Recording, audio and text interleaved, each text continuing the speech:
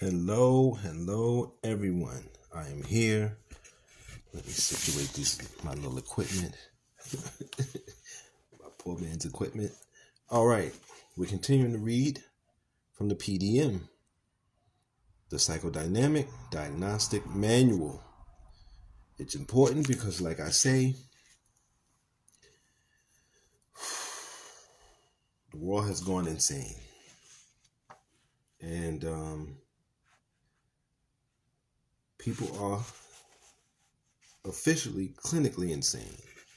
So when I say insane, I don't mean just in the figurative way. Oh, people are insane, or oh, it's crazy. No. People are, in this society, is literally insane. And I want to point out and show you that it is, in hopes that we can do something better or do something different or work our way out of the insanity. Okay, where was I? Okay. The ways in which we habitually try to accommodate to the exigencies of life and to reduce anxiety, grief, and threats to self-esteem are important aspects of personality. People differ in ways they adapt to circumstance and defend against threat, and they differ in their abilities to integrate these special efforts seamlessly into the conduct of everyday behavior so that the specific efforts do not show as much. Depending on their cultural surround and a myriad of other factors, some patterns will be more adaptive than others. When our particular habitual ways of thinking, feeling, acting, and being with others contribute to our living satisfying lives, enjoying mutual satisfying relationships, and pursuing socially useful goals, there is no problem. You got to ask yourself, when do you do that? If they repeatedly cause pain to ourselves and to others or become preoccupying or conspicuous, they may constitute a personality disorder. And you have to ask yourself too, where is the social space for what we're talking about, for healthy minds? Back to the reading. At the end, or at the healthy end of the spectrum of personality, at least as it has been construed by theorists in Western cultures, are people who can engage in satisfying relationships, can experience a relatively full range of age-expected feelings and thoughts, can function relatively flexibly when stressed by external forces or internal conflict, have a clear sense of personal identity, are well adapted to their life circumstances, and neither experience significant distress nor impose it on others. By flexibility, we mean that they can look at a problem from several different angles and adopt one of several possible ways of coping with it. At the more disturbed end are people who respond to stress in rigidly inflexible ways by relying on only one or two coping strategies. For example, irrespective of the situation, and or who have marked deficits in sense of identity, relations with others, reality testing, adaptation to stress, moral functioning, or effective range recognition, express, and regulation. I think I read this in the last one and talked about it. So,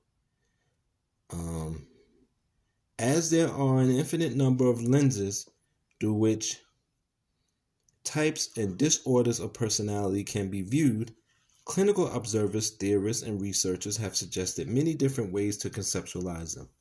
For example, there is vast literature in personality psychology on the big 5 factors of extroversion, neuroticism, openness to experience, agreeableness, and conscientiousness. And here are some people they quote. All through this book, there's people that Costa and Weidiger, 2002, McCrae and Costa, 2003, and Singer, 2005. But studies of the relationship between these presumably bio-temperamental inclinations, and personality disorder categories are still in the early stages. In this document, we have drawn on an extensive empirical and clinical literature to derive the best classification that the available evidence supports. But the nature of the subject matter is so complex and the literature so incomplete that our synthesis is of necessity both provisional and, though reasonable, somewhat arbitrary.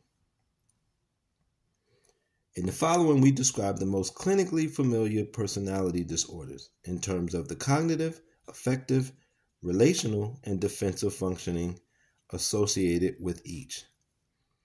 When the empirical studies are available on a topic, we cite where they exist, representative, well-designed, and recent research findings. When we refer to a clinical experience, we cite writings from as far back as many decades ago, on the assumption that the astute clinical description is not limited to the contemporary literature.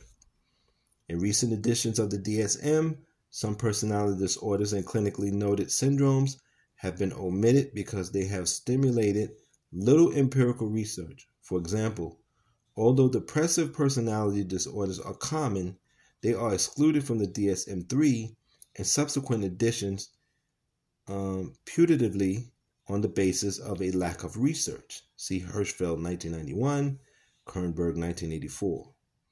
Rather than omitting under-researched disorders, we prefer to include those in which there is extensive clinical agreement, in the hope that research will follow that will augment and improve our formulations.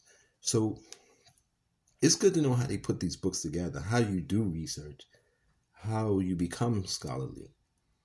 You have books, you read them, you study them, what they're saying, you study them in their context, right? You put them alongside other pieces, and then you come up with an assessment. And hopefully at the end of the day, you use this stuff. Reading stuff just to say you read it and that you know it, just so you can say you know it, doesn't do any good. You have to use what you know. You don't have to use it, but it's better if you use it. This habit to lord it over people is kind of silly, especially at this point. So the next section, differential diagnosis of personality disorder as a class. Every human being has a personality. I'm going to read that again. Every human being has a personality. And we should look at every person as a human being. I see a lot of people dehumanizing each other on a regular basis. People want to talk about fascists and dictators and how they're dehumanizing. I see dehumanization going on all day, every day when I go outside. Sometimes it's pointed at I'm dehumanized, so. But it's always important to keep people's humanity in mind.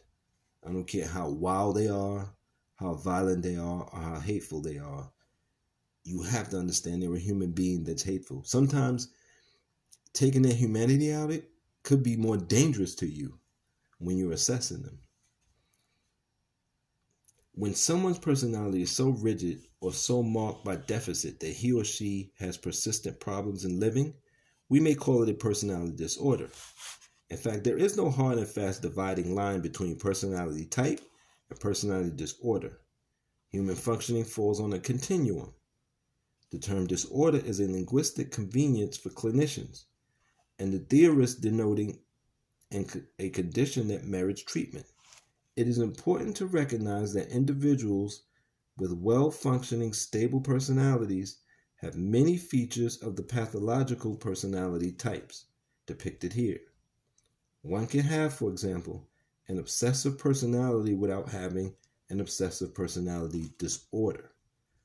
A lot of times, too, what I notice, if you can manage to carve out the basics for yourself, you pay your rent, you have your own life, and you not stay to yourself, but you take care of your, especially in the Black community, if you take care of your necessities, you can do all kinds of wild shit, and people will say, oh, they're not right. But one thing I gotta say, they keep a roof over their head. So I mean, it's wild, which shows you how much the insanity it is.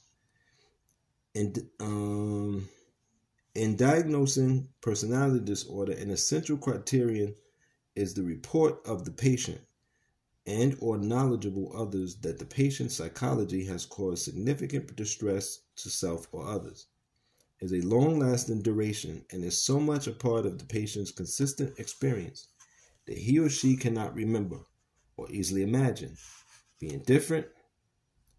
Many personality disordered individuals come for treatment at the urging of others, friends, relatives, or authorities who are alarmed by their disturbed behavior that the person either discounts or is able to ignore.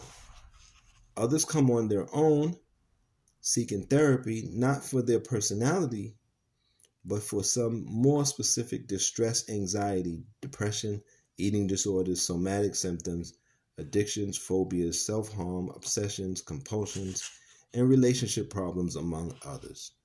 We'll stop there and continue. We'll continue on. Oh man, I might not be able to. I'll do it early on Friday because I have to go on Friday. I'm doing some vending, but I'll do it early on Friday because that's one of the public ones. This one is on my Patreon. Reading from the Psychodynamic Diagnostic Manual. And this last part where they talk about some people are referred to it. There was a story this week. It's a guy who had some mental health problems. He was having some paranoia. And one of his families in the Bronx, he was staying with them, but then they had to keep their doors locked. And they had him a little room in the basement. And they said he couldn't stay with them anymore because he wouldn't take his medication to get help. He came to Far Rockaway, Queens, or went to Far Rockaway, Queens. I say came to Far Rock because I lived there for a while and I know people there. So he went to Far Rockaway, Queens to another set of his family, and they gave him some room. And it's not clear whether he still wasn't taking medication or was taking medication and it stopped, because the news report said that he was refusing. It was something wrong. They mentioned something about the medication, but didn't explain why. The news is so bad. But the point is that, family members are often trying to push people into getting help. Personally, that story was kind of messed up because I know a person who had 2 buildings. Old friend, calls me his brother, but I was sleeping on the train. I have no mental disability. And I said that brother was really fortunate that he had 2 families. But anyway, it ended up badly because the family in Far Rockaway, he ended up killing them, stabbing 2 police officers, and then they killed him. And that seems to be the way we're dealing with mental illness. At least Black people have mental illness.